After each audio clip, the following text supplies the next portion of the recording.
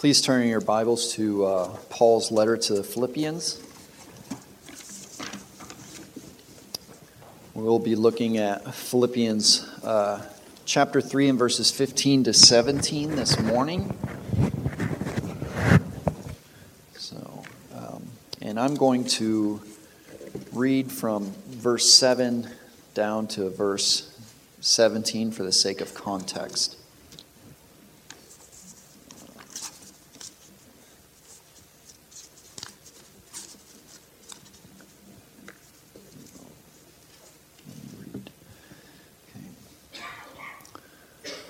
But whatever things were gained to me, those things I have counted as loss for the sake of Christ.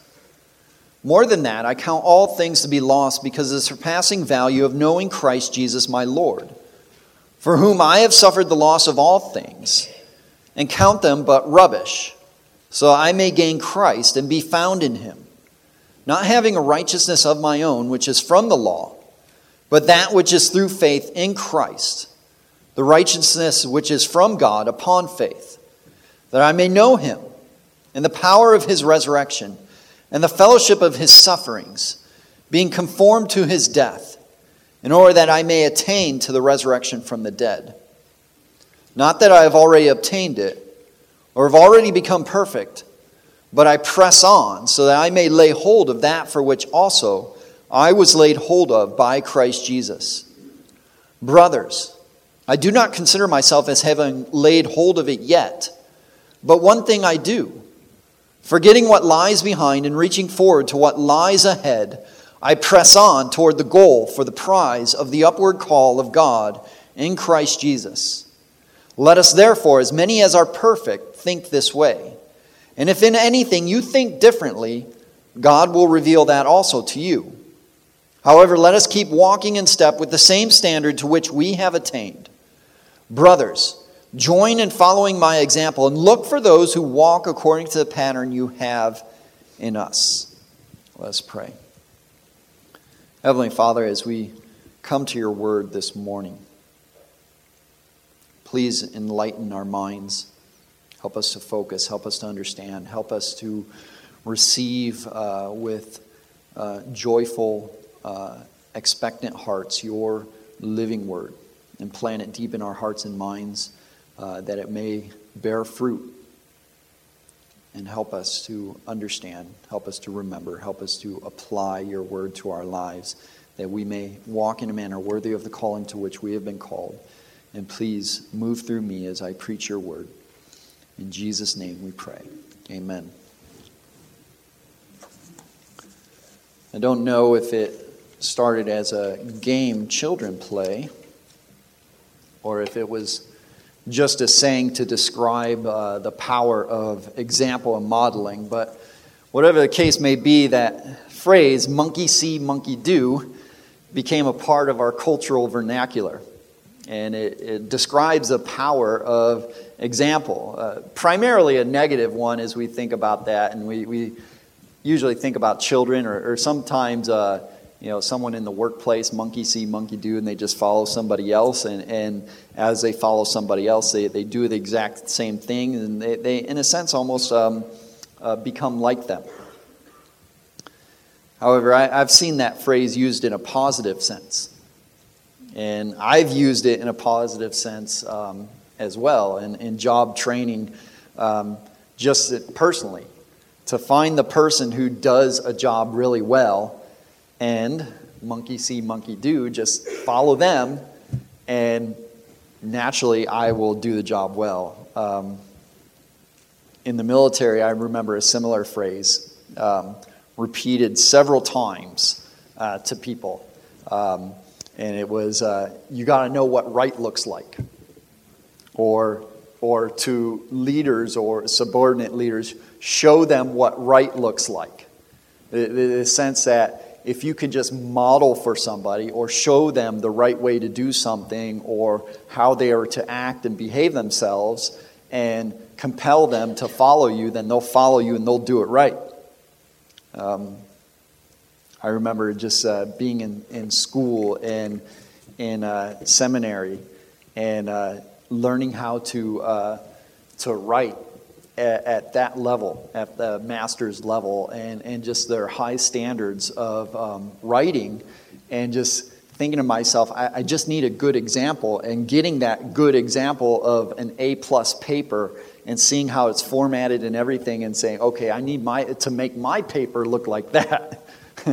not thinking so much of the content, but nonetheless the content had to be there as well. But just seeing what right looks like, that example, then I can model myself after that. And this is, in a sense, the heart or the essence of discipleship. To follow someone's example, to follow them, their good example, to learn from them and to emulate them. This term, as we read about discipleship, and Jesus says a lot about discipleship. The New Testament writers talk about discipleship, being a disciple, what it means to be a disciple. The Greek word underlying that term, mathetes, it means one who directs his mind to something. A learner, a disciple, a pupil, a student. This is the core, the heart, the essence, the gist of discipleship is just being a learner and following a good example. And in Christianity, our example is Christ. And as Jesus walked about Israel in his earthly ministry, he spoke a lot about discipleship. In Luke 6:40, he said, "A student is not above his teacher, but everyone, after he has been fully trained, will be like his teacher." You'll emulate your teacher in your words and your ideas and your thoughts and your actions, and sometimes even in your mannerisms. You'll become like your teacher. This is a gist of discipleship, to be like our teacher, and our primary teacher in Christianity is Jesus Christ. We are to strive to be like him in every way we can until that day in which we are fully conformed into his image. And this is the singular purpose and goal of Paul's life, which he explains here in verses 17, verse 7, all the way down to 17. He expressed it to the Philippians in verses 12 to 14 that we looked at last week. This is what Paul counts all things as loss for, to be conformed to the image of Christ, to be Christ-like. It's what he has suffered the loss of all things for, and counts them as rubbish. This is what Paul lives for. This is what he presses on towards. And after he explains that singular purpose and goal in his life to the Philippians in verses 7 to 14, he then shifts his focus back onto them in verses 15 to 17, and he calls them to adopt the same thinking, the same lifestyle, and to follow him. And as he does that in these few verses, which we are going to look at this morning, the Apostle Paul, he answers three main questions concerning the nature of Christian discipleship and Christian living.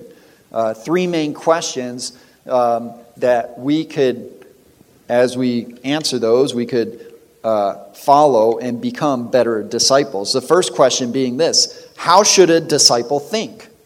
If we're all disciples of Jesus Christ, how should we think as disciples? He says that, or he alludes to that, as he calls the Philippians to follow him in verse 15. He says, "Let us therefore, as many as are perfect, think this way." Referring back to what he had just explained to him, how he thinks. And if in anything you think differently, God will reveal that also to you. Here in verse 15, he answers the question, how should a disciple think? Dr. Will Varner, in his commentary, he writes this, that Paul's shift to the plural either indicates identity with his opponents for the sake of irony, or an honest statement of his own status as mature. Paul has, however, denied that he had reached the status of perfect or mature in verse 12, most probably with a touch of irony. He is describing the group whose error he is addressing as perfect or initiated. Then he exhorts the Philippians to share the humble perspective to which he has previously given expression.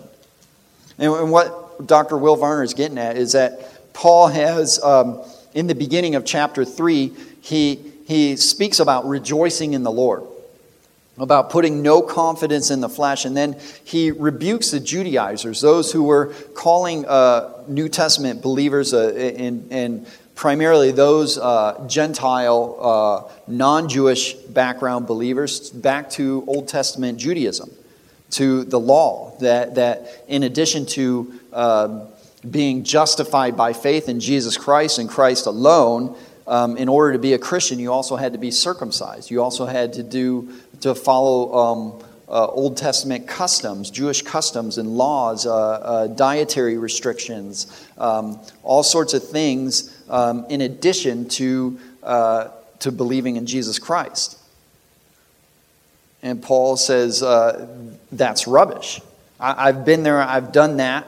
I've followed that way of thinking, that legalistic, works righteousness-based thinking. It's all rubbish. Righteousness is found in Christ and Christ alone. Salvation is in Christ and Christ alone. That we are so sinful that we need to be recreated in Christ and then we be further conformed into His image. And that's the goal of Christianity. That's how we are to live. And we are to press on towards further conformity to His image, further degrees of holiness and sanctification. And we will not ever arrive as being made perfect, but he uses this phrase perfect, or in some translations it would say mature, or could also be translated complete.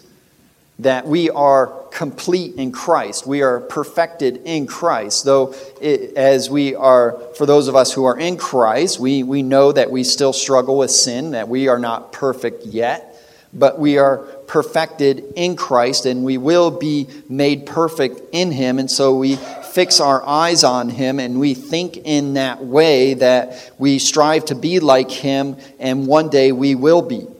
And we will be perfected in His image. And so we are to think that way. And so in answering this question, how should a disciple think? He has three answers. First, a disciple should think in a mature way.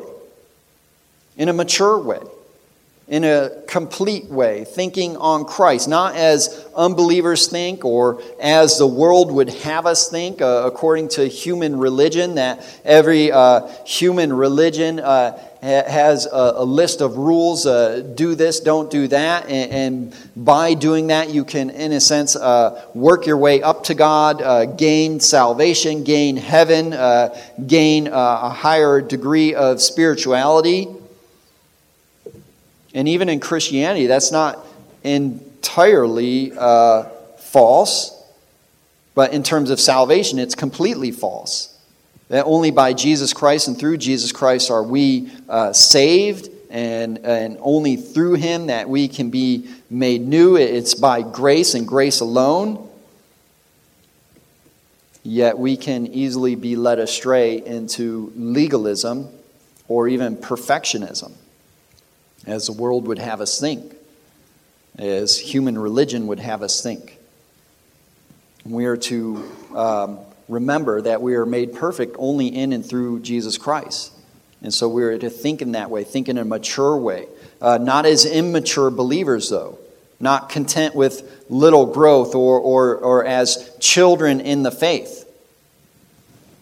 But thinking more deeply on Christ and His likeness and who He is and what He did and what He calls us to do, to, in a sense, die to self as He died for us. The author to the Hebrews, he writes a similar thing, rebuking the Jewish background believers, those Jews who are tempted to go back to Old Testament Judaism, to follow the law, to in a sense, work out their own righteousness. And the writer to the Hebrews, he says this in Hebrews chapter 5 and verse 11. He says this, he says, "Concerning Him we have much to say, and it is hard to explain since you have become dull of hearing. For though by this time you ought to be teachers, you have need again for someone to teach you the elementary principles of the oracles of God. and you have come to need milk and not solid food. For everyone who partakes only of milk is not accustomed to the word of righteousness, for he is an infant. But solid food is for the mature, who because of practice have their senses trained to discern both good and evil. And what the writer to the Hebrews is getting at in that whole letter is similar to what Paul is calling the Philippians to here in these verses and in Philippians. But it's not just Philippians either. It's also, we see it in his letter to the Galatians and in Colossians and in many parts of the New Testament. That in that day and age, one of the great heresies, and it's still alive and well today, or the kind of ditches that we can fall into, is legalism or works righteousness, of gaining your way to heaven or adding to Christ's work. And the writer to the Hebrews says everything is found in Christ, and he's greater than the angels, he's greater than the prophets, he's greater than Moses, he's greater than everything. In him and him alone is our righteousness. And we are to think on him, we're to dwell on him, we're to fix our eyes upon him, we are to learn more and more about him, so that as we dwell upon him and as we worship him and as we follow him, we are further conformed into his image. We dwell upon him as our example. Paul, he writes a similar thing to the Corinthians in 1 Corinthians 14 as he's trying to correct the Corinthians just unruly, chaotic worship in their service. Almost the whole letter to the Corinthians, the first and the second one, almost the whole of those letters are corrective.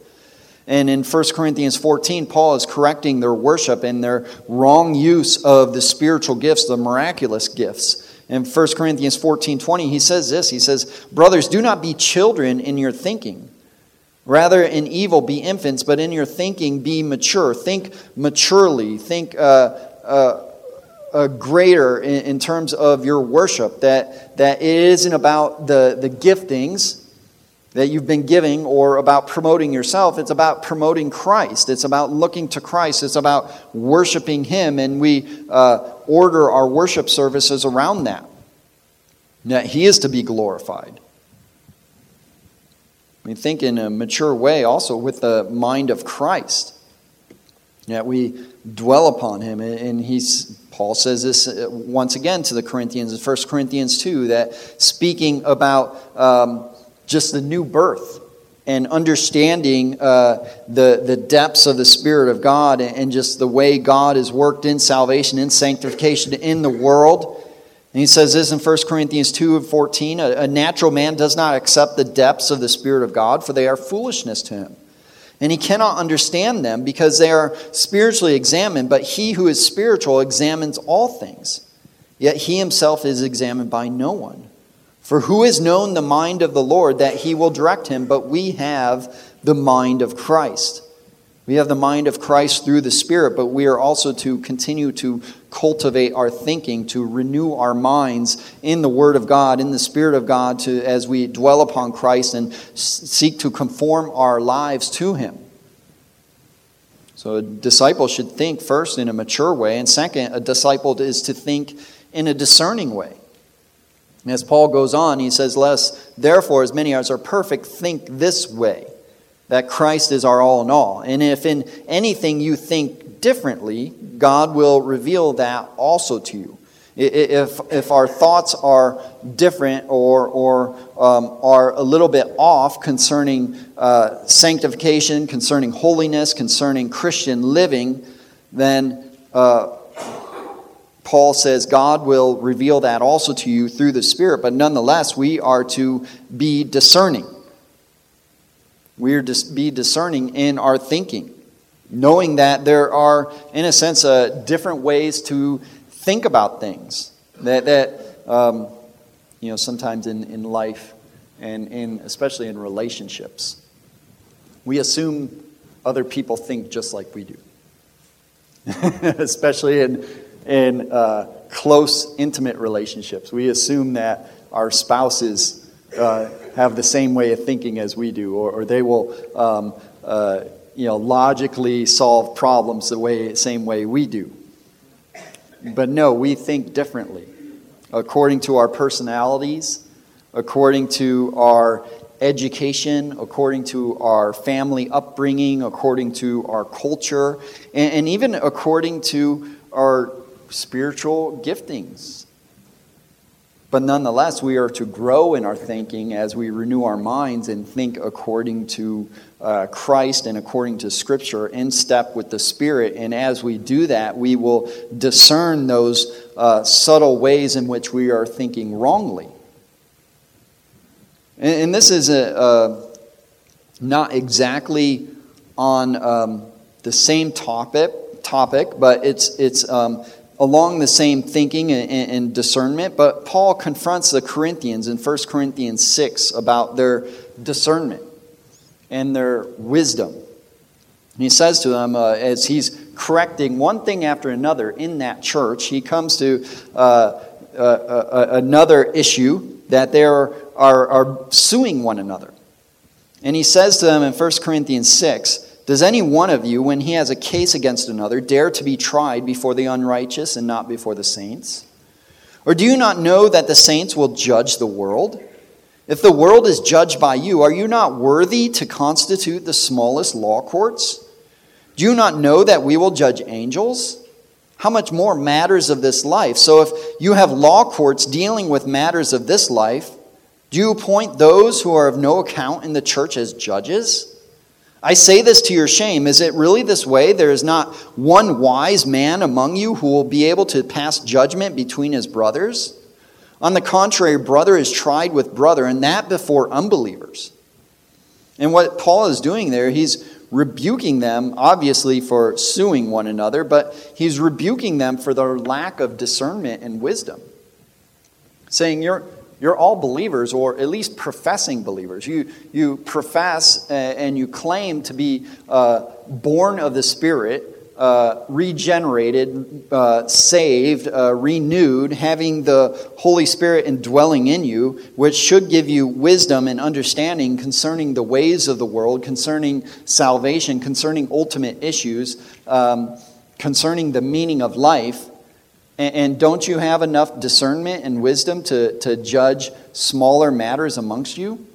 He's rebuking them for their lack of discernment and wisdom in their relationships with one another. But nonetheless, that same concept could be applied here with Christian living, with sanctification, with discipleship, that we should be discerning. We should have discernment. If we have the Spirit of God within us and we are seeking to renew our minds and have the mind of Christ, there should be a certain level of discernment in the church that is, though not perfect, greater than the rest of the world. And oftentimes, the sad case is that there are unbelievers in the world who exhibit more discernment than believers concerning the way the world works, concerning things like human interactions, culture, society, and we can see that sometimes, and it's sad. Where we are supposed to have discernment. We are supposed to think in a discerning way. We are supposed to view the world as it really is from a fully formed biblical worldview, so that when we see things happening in the world, we can, in a sense, judge rightly. And even in our own lives and amongst one another, we should be able to judge rightly because we are to think in a discerning way.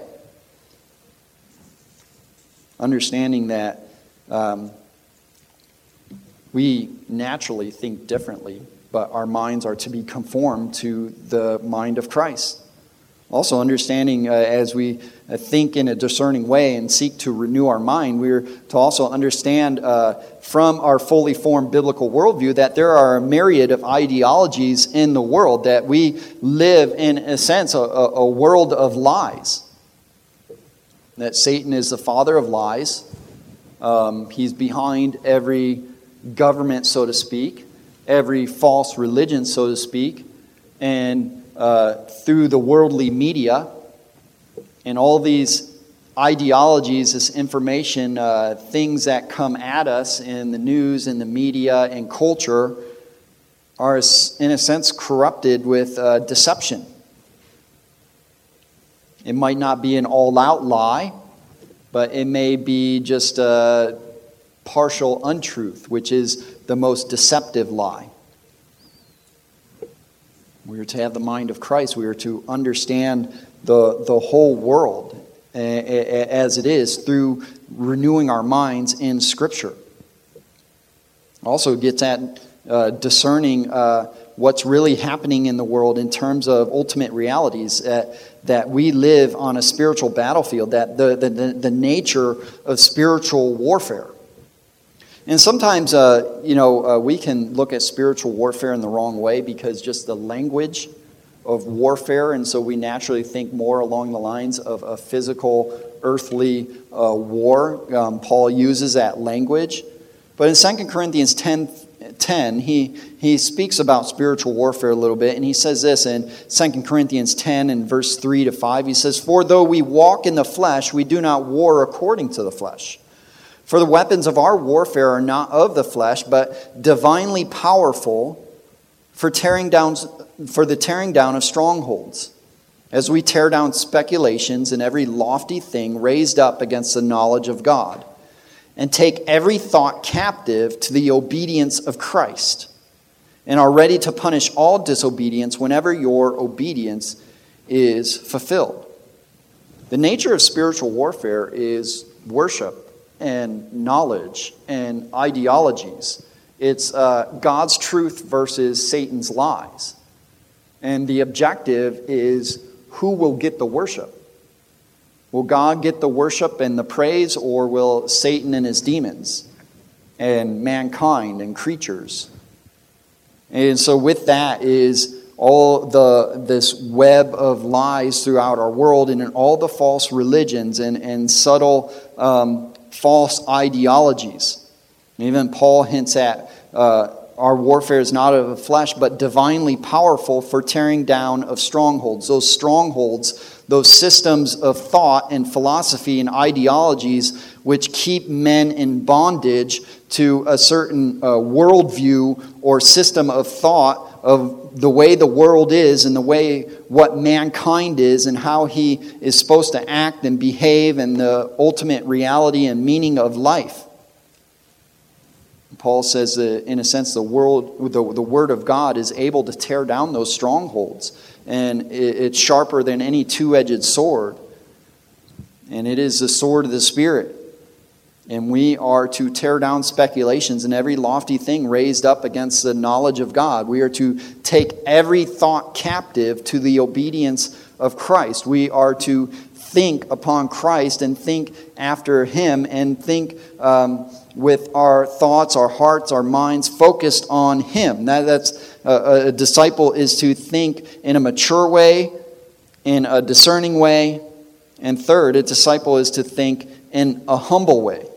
As he goes on, he says, as many as are perfect think this way, and if anything you think differently, God will reveal that also to you. We're to think in a humble way, understanding that we don't have exhaustive knowledge.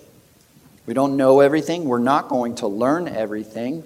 God is the only one who is omniscient, who knows all things. If there's, as I try to contemplate in my own prayers, if there's a piece of data or a piece of information, God knows it. He knows it all. He knows every second, every molecule, everything that there is, because He's created it all. He's the only one that has exhaustive knowledge, and we don't have exhaustive knowledge. Even our knowledge is far limited. Our capacity to learn things is limited. Our ability to remember things is limited. And as the Word of God says, our minds are, in a sense, corrupted by the effects of the fall, by sin. And so we are to think in a humble way, understanding that our thinking can, and most likely is, wrong in many ways. Even as Paul says, we are to be renewing our minds. He speaks to the Romans about that. This is why David, and one of the greatest psalms which exalt just all the attributes of God, Psalm 139, and he speaks of just the nature of God and his omniscience, his omnipotence, his omnipresence, his character. And at the end of the psalm, he says, "Search me, O God, and know my heart. Try me and know my anxious thoughts, and see if there be any hurtful way in me, and lead me in the everlasting way." And saying after he expounds upon the greatness of God and his attributes and his character, he's in a sense saying, God, I'm corrupt in my knowledge and my thinking, and my heart is astray, and I can't even trust my own heart or my own thinking. So try me, search me, know me, reveal to me those ways in which I think differently or wrongly. As Paul says here in Philippians 3:15, he understands his own limitations and his sinfulness. This is what Paul gets at as he writes to the Romans in this what many have considered Paul's magnum opus, his great work of life as he expounds upon the gospel in the letter to the Romans. And he does that from chapter 1 to 11. And then in chapter 12, he shifts to application and the great therefore. In Romans chapter 12 and verse 1, he says, "Therefore I exhort you, O brothers, by the mercies of God, to present your bodies a sacrifice, living, holy, and pleasing to God, which is your spiritual service of worship." In other words, because of the great work of mercy and grace through Jesus Christ, which he has done to save you, to redeem you, to call you to faith, because of that, present your bodies as a living sacrifice, as your spiritual service of worship. And do that first and foremost in verse 2 of Romans chapter 12, by not being conformed to this world, but being transformed by the renewing of your mind, so that you may approve what is the will of God, that which is good and pleasing and perfect. The sanctification or holiness, it begins with the mind, with our thoughts, works its way down to our heart, and engages the will, which works itself out in our behaviors, or as some have said, head, heart, hands. Paul even says in Romans 6:17, "But thanks be to God that you have obeyed from the heart that form of doctrine which was handed down to you, from the head to the heart to the hands." And so it's vital that in Christian discipleship that we think the right way, that we think in a mature way, in a discerning way, and in a humble way. The second question Paul answers concerning the nature of Christian discipleship here in this passage is, how should a disciple live? He goes on speaking about our thinking, and then he says in verse 16 of Philippians 3, "However, let us keep walking in step with the same standard to which we have attained." And it's interesting, verse 16, and I know there's different translations here, but it's interesting. Almost every English translation is somewhat different in how they word that. And there's only, I believe, 6 words in the Greek. And so when you translate it into English, some other words have to be supplied to smooth it out. However, I think most English translations, though they may differ, I think they get it right in the gist of it, the meaning of it, that we are to, as Paul says, live according to that thinking. To keep walking in step to the same standard which we have attained, the same level of thinking or standard of thinking, or of thinking on Christ, or as he is our greatest joy and hope and goal and prize, that we are being conformed into his image. And so as Paul gets to verse 16, he answers this question, how should a disciple live? Well, first, a disciple should live in submission. In submission, as he says, keep walking in step with the same standard. These terms which he uses kind of hint at a military formation. Walking in step with one another and according to the leader who is leading you in submission. In submission to God, as our Creator, as our Redeemer, as our King, in submission to the Holy Spirit according to His Word and according to His leading and His conviction as He convicts our consciences and exposes our sin and our wrong thinking. But third, we are to live in submission to God-appointed authorities. God-appointed authorities, first and foremost, the Word of God. That is our ultimate authority. That's the only way we can be sure of anything. And then any other authority that God has delegated in this world that is, in a sense, following the Word of God, beginning with in the church, pastors, teachers, elders, whatever terminology you use for that office, as long as they are being faithful to the Word of God. A pastor's authority and any person's authority goes only as far as the Word of God says. The Word of God sets the limits on each and every authority. The same is true for husbands and fathers and even for governing authorities.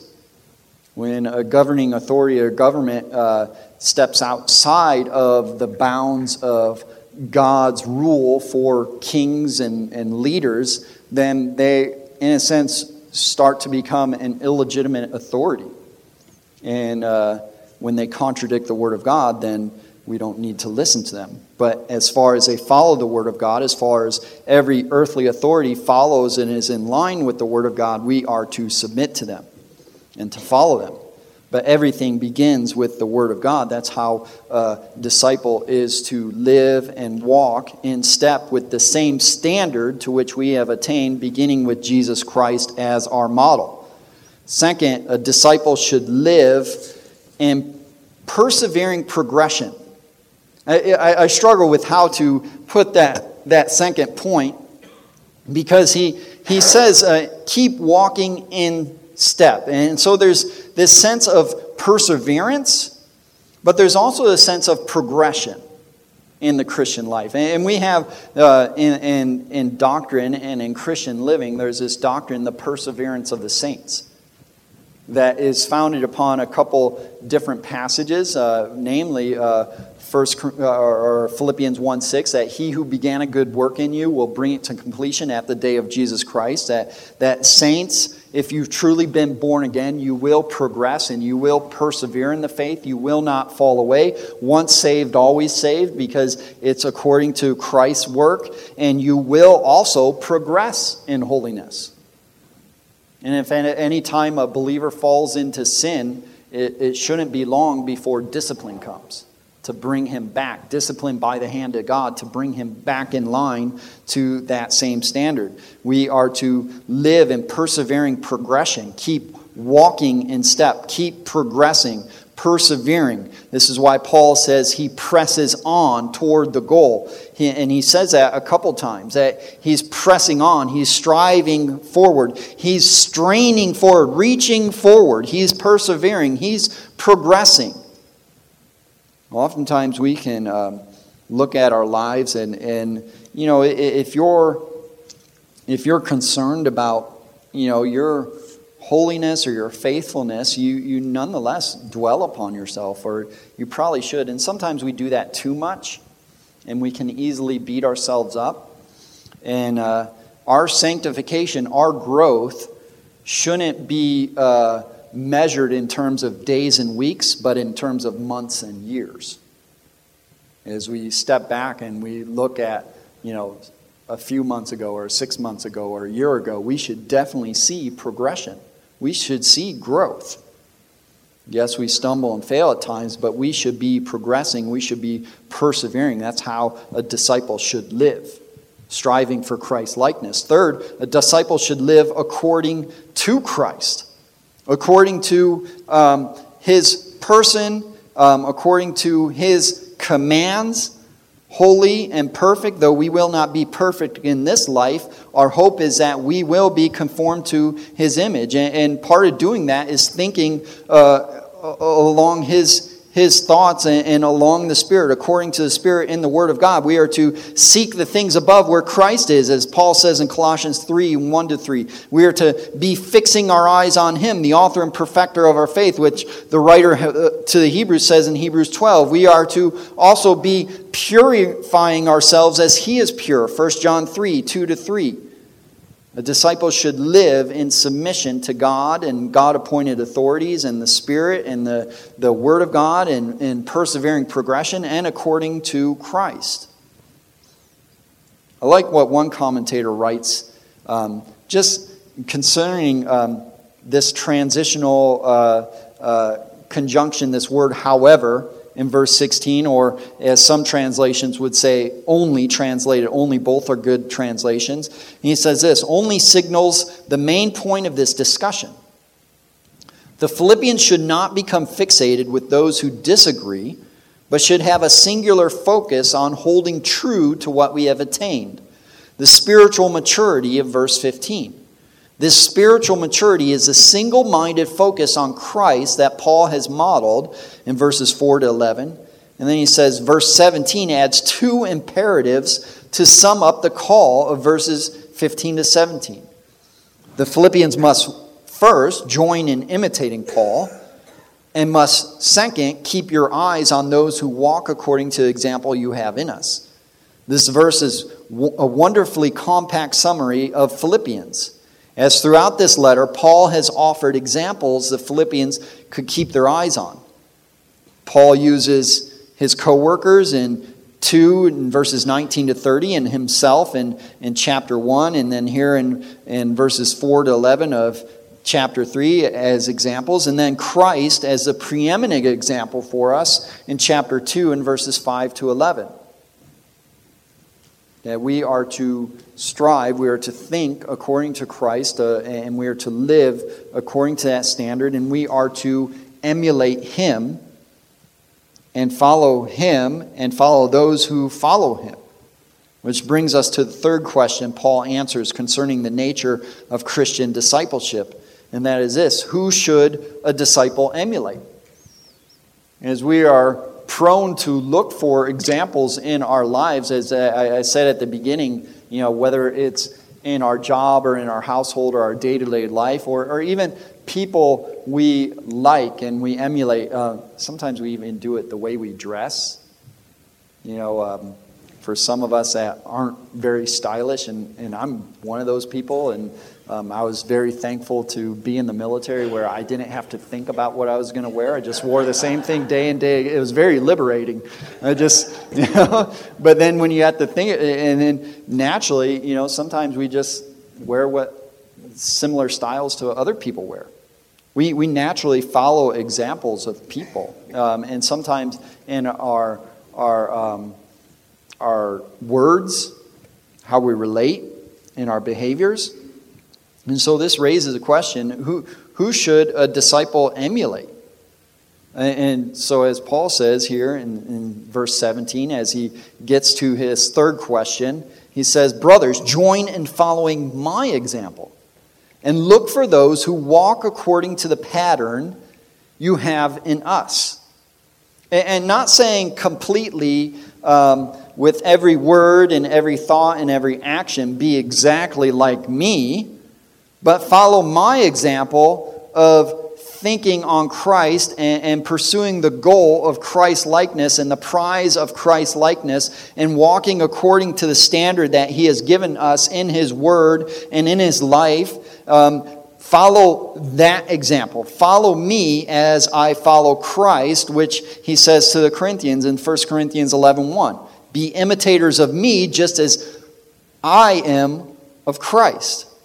So follow Jesus Christ and his apostles. Jesus Christ as much as and whenever possible. He's our model. He's our example. But we know that, Christ, he lived a perfect life.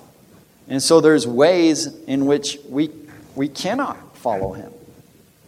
And particularly and most evidently in his miraculous works and even in his perfect wisdom.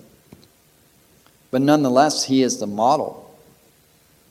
But it's a little bit easier to have someone a little bit more earthly, or someone that's somewhat flawed as we are. And so Paul puts forth himself as he's striving to follow after Christ. He's striving to follow Christ in his thoughts and his actions and his behaviors. And he says, hey, be imitators of me just as I am of Christ. Follow me as I follow Christ. Or as some have said, some preachers have said in terms of imitating or teaching, eat the meat and spit out the bones. Saying, follow me as I follow Christ, but where I don't follow Christ, don't pay attention to that. And there's similar things he says to Philippians, at the end of Philippians, in this passage, which is we go to concerning our thoughts and renewing our minds, as Philippians 4, verses 8 and 9, as he gives them, in a sense, final instructions to their Christian living. He says, finally, brothers, whatever is true, whatever is dignified, whatever is right, whatever is pure, whatever is lovely, whatever is commendable, if there is any excellence, and if anything worthy of praise, consider these things, or think on these things. And that whole list of things he gives them to think upon, you could consider put those in Christ. However, Christ is right. However, he is pure, lovely, commendable, excellent, dignified. In any way, think on those things. Think on those also right things in the church and in other believers, those things that are worthy of praise. And then in verse 9 of chapter 4, he says this, the things you have learned and received and heard and seen in me, practice these things, and the God of peace will be with you. So don't just learn it and receive it, but put it into practice. Apply it to your lives. Conform your lives to that standard of thinking, to Christ's likeness, and the God of peace will be with you, because you are striving for holiness to be like Christ. We're to emulate Jesus Christ and his apostles, Jesus Christ as much as possible, and the apostles as much as they faithfully followed Christ.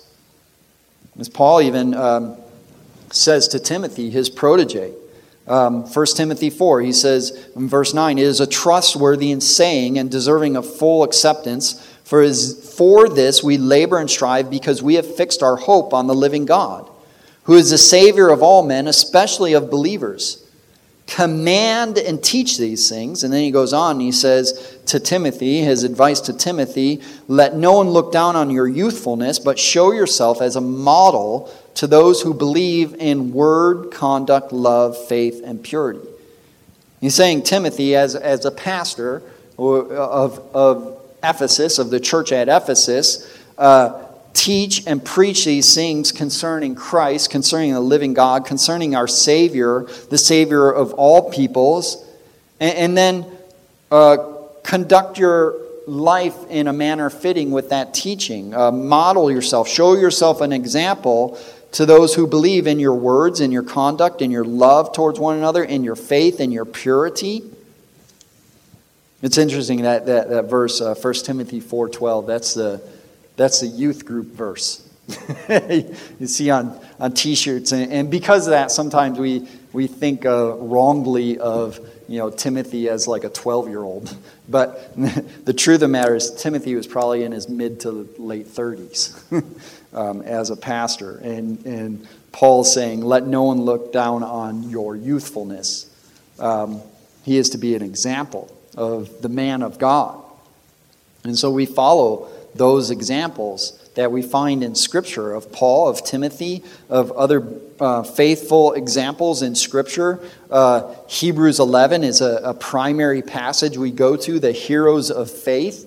And even as we go to that passage and we look at other examples throughout Scripture, the Word of God is honest. It's raw in times of not only showing those things that we're to emulate, but all those characters' flaws, that they are flawed as we are. Even as we read Hebrews 11 and we see certain names like Samson and Jephthah. And nonetheless, what is commended is they had faith. They had faith. And as flawed as they were, they tried to live out their faith. And they were commended for their faith. And that's who we are to try to emulate in our faith. That we are to be pressing on to grow in our faith. Jesus Christ being our primary example, but then those in Scripture, and then second, the faithful believers in the church. Disciples should emulate faithful believers in the church, probably beginning with those examples throughout church history. We can look at Scripture and we can see those examples, but then we're given other examples throughout church history of people that have suffered or been shown themselves faithful. As we in our Sunday school have been going through church history, and we see some of these giants in the faith, people like C.T. Studd, or people like Charles Spurgeon or George Mueller or Amy Carmichael, or just so many others, Jim Elliot, Elizabeth Elliot, that have lived for Christ. And we can follow their examples, not perfectly, and sometimes we're at a station in life where we definitely could not be like them, but nonetheless, there's examples that we can emulate in their lives. I remember one seminary president was talking to, he was trying to get a well-known preacher to come and to speak to the students, and he's speaking about the student body, and he said, speaking about in seminary students, Bible college students, and so there are young men, mostly young men, but there's some young ladies in there as well, and he's saying about these young people, he says, to this guest speaker, he says, they need heroes. They need heroes. They have all the wrong heroes. They need the right ones. And so he's kind of compelling this guest preacher to speak to them about the heroes of church history. People of good character that we need we should look up to and we should emulate. And oftentimes the church in America and in the Western world, we're just illiterate in terms of our own history and tradition. We don't know it. And because of that, we're subject to history repeating itself and heresies and errors being repackaged and resold to us. But we need heroes. We need heroes to emulate. People in church history, but also people today, the heroes in the church today. And we see some of those, either missionaries or preachers, but more than that, as most believers will not be a missionary or a preacher or do something quote-unquote great. The great things we can do is be holy. That's the greatest thing we can do, is to be Christ-like in our thoughts, in our words, in our actions. The greatest believers are the holiest believers, despite what they do externally or what the world can see or even the church at large can see. The heroes in the church today are examples of faithfulness in life and doctrine. Those faithful believers also that you know personally. And you see, and you can look around and you can see, I can't be exactly like that person, but I see how they encourage others. I see how they pray. I see how they study Scripture. I see how they serve. And I can start to emulate that. Might not emulate everything they do, as all of us are flawed, but there's certain things that we can emulate in one another, and we are called to do that, to, as Paul calls the Philippians, to join in following his example, and look for those who walk according to the same pattern you have in us. As he says in us, he's speaking about the other apostles and disciples that are with him. I'd like you to turn with me to 1 Thessalonians. And this letter to the Thessalonian church is for the most part what people... other pastors, theologians would say, and commentators, that Paul didn't have much negative to say about the Thessalonian church. And some might even say that it was one of his favorite churches. Some even say that about the Philippian church. But nonetheless, there's a lot of things that he is commending the Thessalonians for. And he begins right off the bat in 1 Thessalonians 1 as he says this to them. We give thanks to God always for all of you, making mention of you in our prayers, remembering without ceasing your work of faith and labor of love and steadfastness of hope in our Lord Jesus Christ before God, our God and Father. Knowing, brothers, beloved by God, your election. For our gospel did not come to you in word only, but also in power and in the Holy Spirit and with full assurance. Just as you know what kind of men we proved to be among you for your sake, you also became imitators of us and of the Lord, having received the word in much affliction with the joy of the Holy Spirit, so that you became a model to all the believers in Macedonia and in Achaia. For the word of the Lord has sounded forth from you, not only in Macedonia and Achaia, but also in every place. Your faith toward God has gone forth, so that we have no need to say anything. For they themselves report about us what kind of entrance we had with you, and how you turned to God from idols to serve a living and true God, and to wait for his Son from heaven, whom he raised from the dead, Jesus, who rescues us from the wrath to come. This is basically a scriptural illustration of what Paul is getting at here in Philippians 3:15-17. This is an illustration of how this is lived out, as the Thessalonians turned to God from the idols, to serve him and to wait for his Son from heaven, the one whom he raised from the dead, Jesus, who rescues us or delivers us from the wrath to come.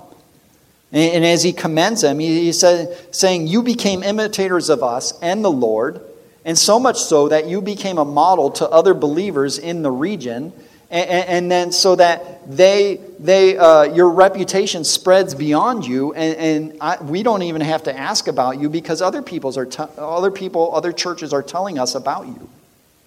And this is an illustration of what Paul is getting at here, to think according to Christ, to follow after Christ, to follow the example of those who do, and then to model that to other people so that it spreads even further.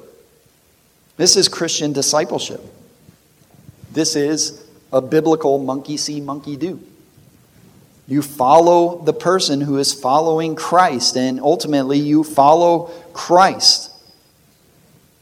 This is discipleship 101. Being Christ-like, striving after him because he saved you, because he redeemed you, because you were born again and are being conformed into his image if you are in Christ. And one of the key indicators that you are born again and yet you are in Christ is you strive to be like him. Not perfectly, but maybe not consistently, but progressively. And so we might not see it over the course of days and weeks, but over months and years, we should see a progression. We should see fruit. We should see a growing in Christ-likeness. And the way we grow in Christ-likeness is by fixing our eyes upon him, striving after him, and following those who follow that same example, which is laid out for us in Scripture. This concept of sanctification and holiness, it has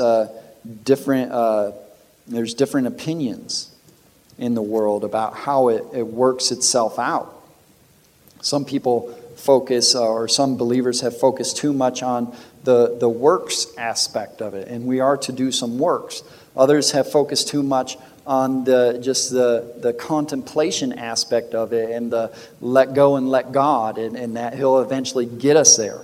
But it's a both and, in a sense, that Paul, as he tells the Philippians in Philippians 2:12, work out your salvation with fear and trembling, for it is God who works in you, both to will and to work for his good pleasure. But it begins with dwelling upon him, seeking after him, worshiping him, understanding him. It's what you are looking at, what's your focus, who you are looking at, what you are setting your eyes upon. For where your treasure is, there your heart will be also. That's what Paul is getting at in 2 Corinthians 3. And this right here, this is a key verse for our sanctification. Paul says to Corinthians in 2 Corinthians 3:18, "But we all, with unveiled face, beholding as in a mirror the glory of the Lord, are being transformed into the same image from glory to glory, just as from the Lord the Spirit." And this is just on the tail end of him speaking about the difference between the old covenant and the new covenant, and how as when someone turns to the Lord, there is in a sense a veil taken away from their eyes concerning the world and what it really is. And so now they see with new eyes, and having seen with new eyes yourself and the world and the reality, then you are to dwell upon Christ, who's delivered you from your sin and from the sinfulness of this world, and to seek to conform yourself to him. And as you dwell upon him, you will be transformed into his image. And so the question for all of us here is, do we dwell upon him? Do we treasure him? Do we strive to be like him? Do we want to emulate him? Do we worship him? And if you don't, there's good reason to examine whether or not you are in the faith. If you do, be encouraged that you will be like him. Heavenly Father, we thank you for these words and just the basics of what it means to be a Christian, of what it means to be a disciple, to be a learner, to follow after Jesus Christ, who delivered us from the wrath to come. A reminder that there is a judgment. It's been appointed unto man once to die, and after that comes judgment. And there is judgment not just for unbelievers who refuse your gospel, but for believers as well, concerning our rewards and how we lived. We are called to walk in a manner worthy of the calling to which we have been called, to live after Christ, who is our model, who is our Savior, who is our King. So help us to do that. Help us to focus on him, to dwell on him, and at the end of the day, to give him all the glory. It's in his name we pray. Amen.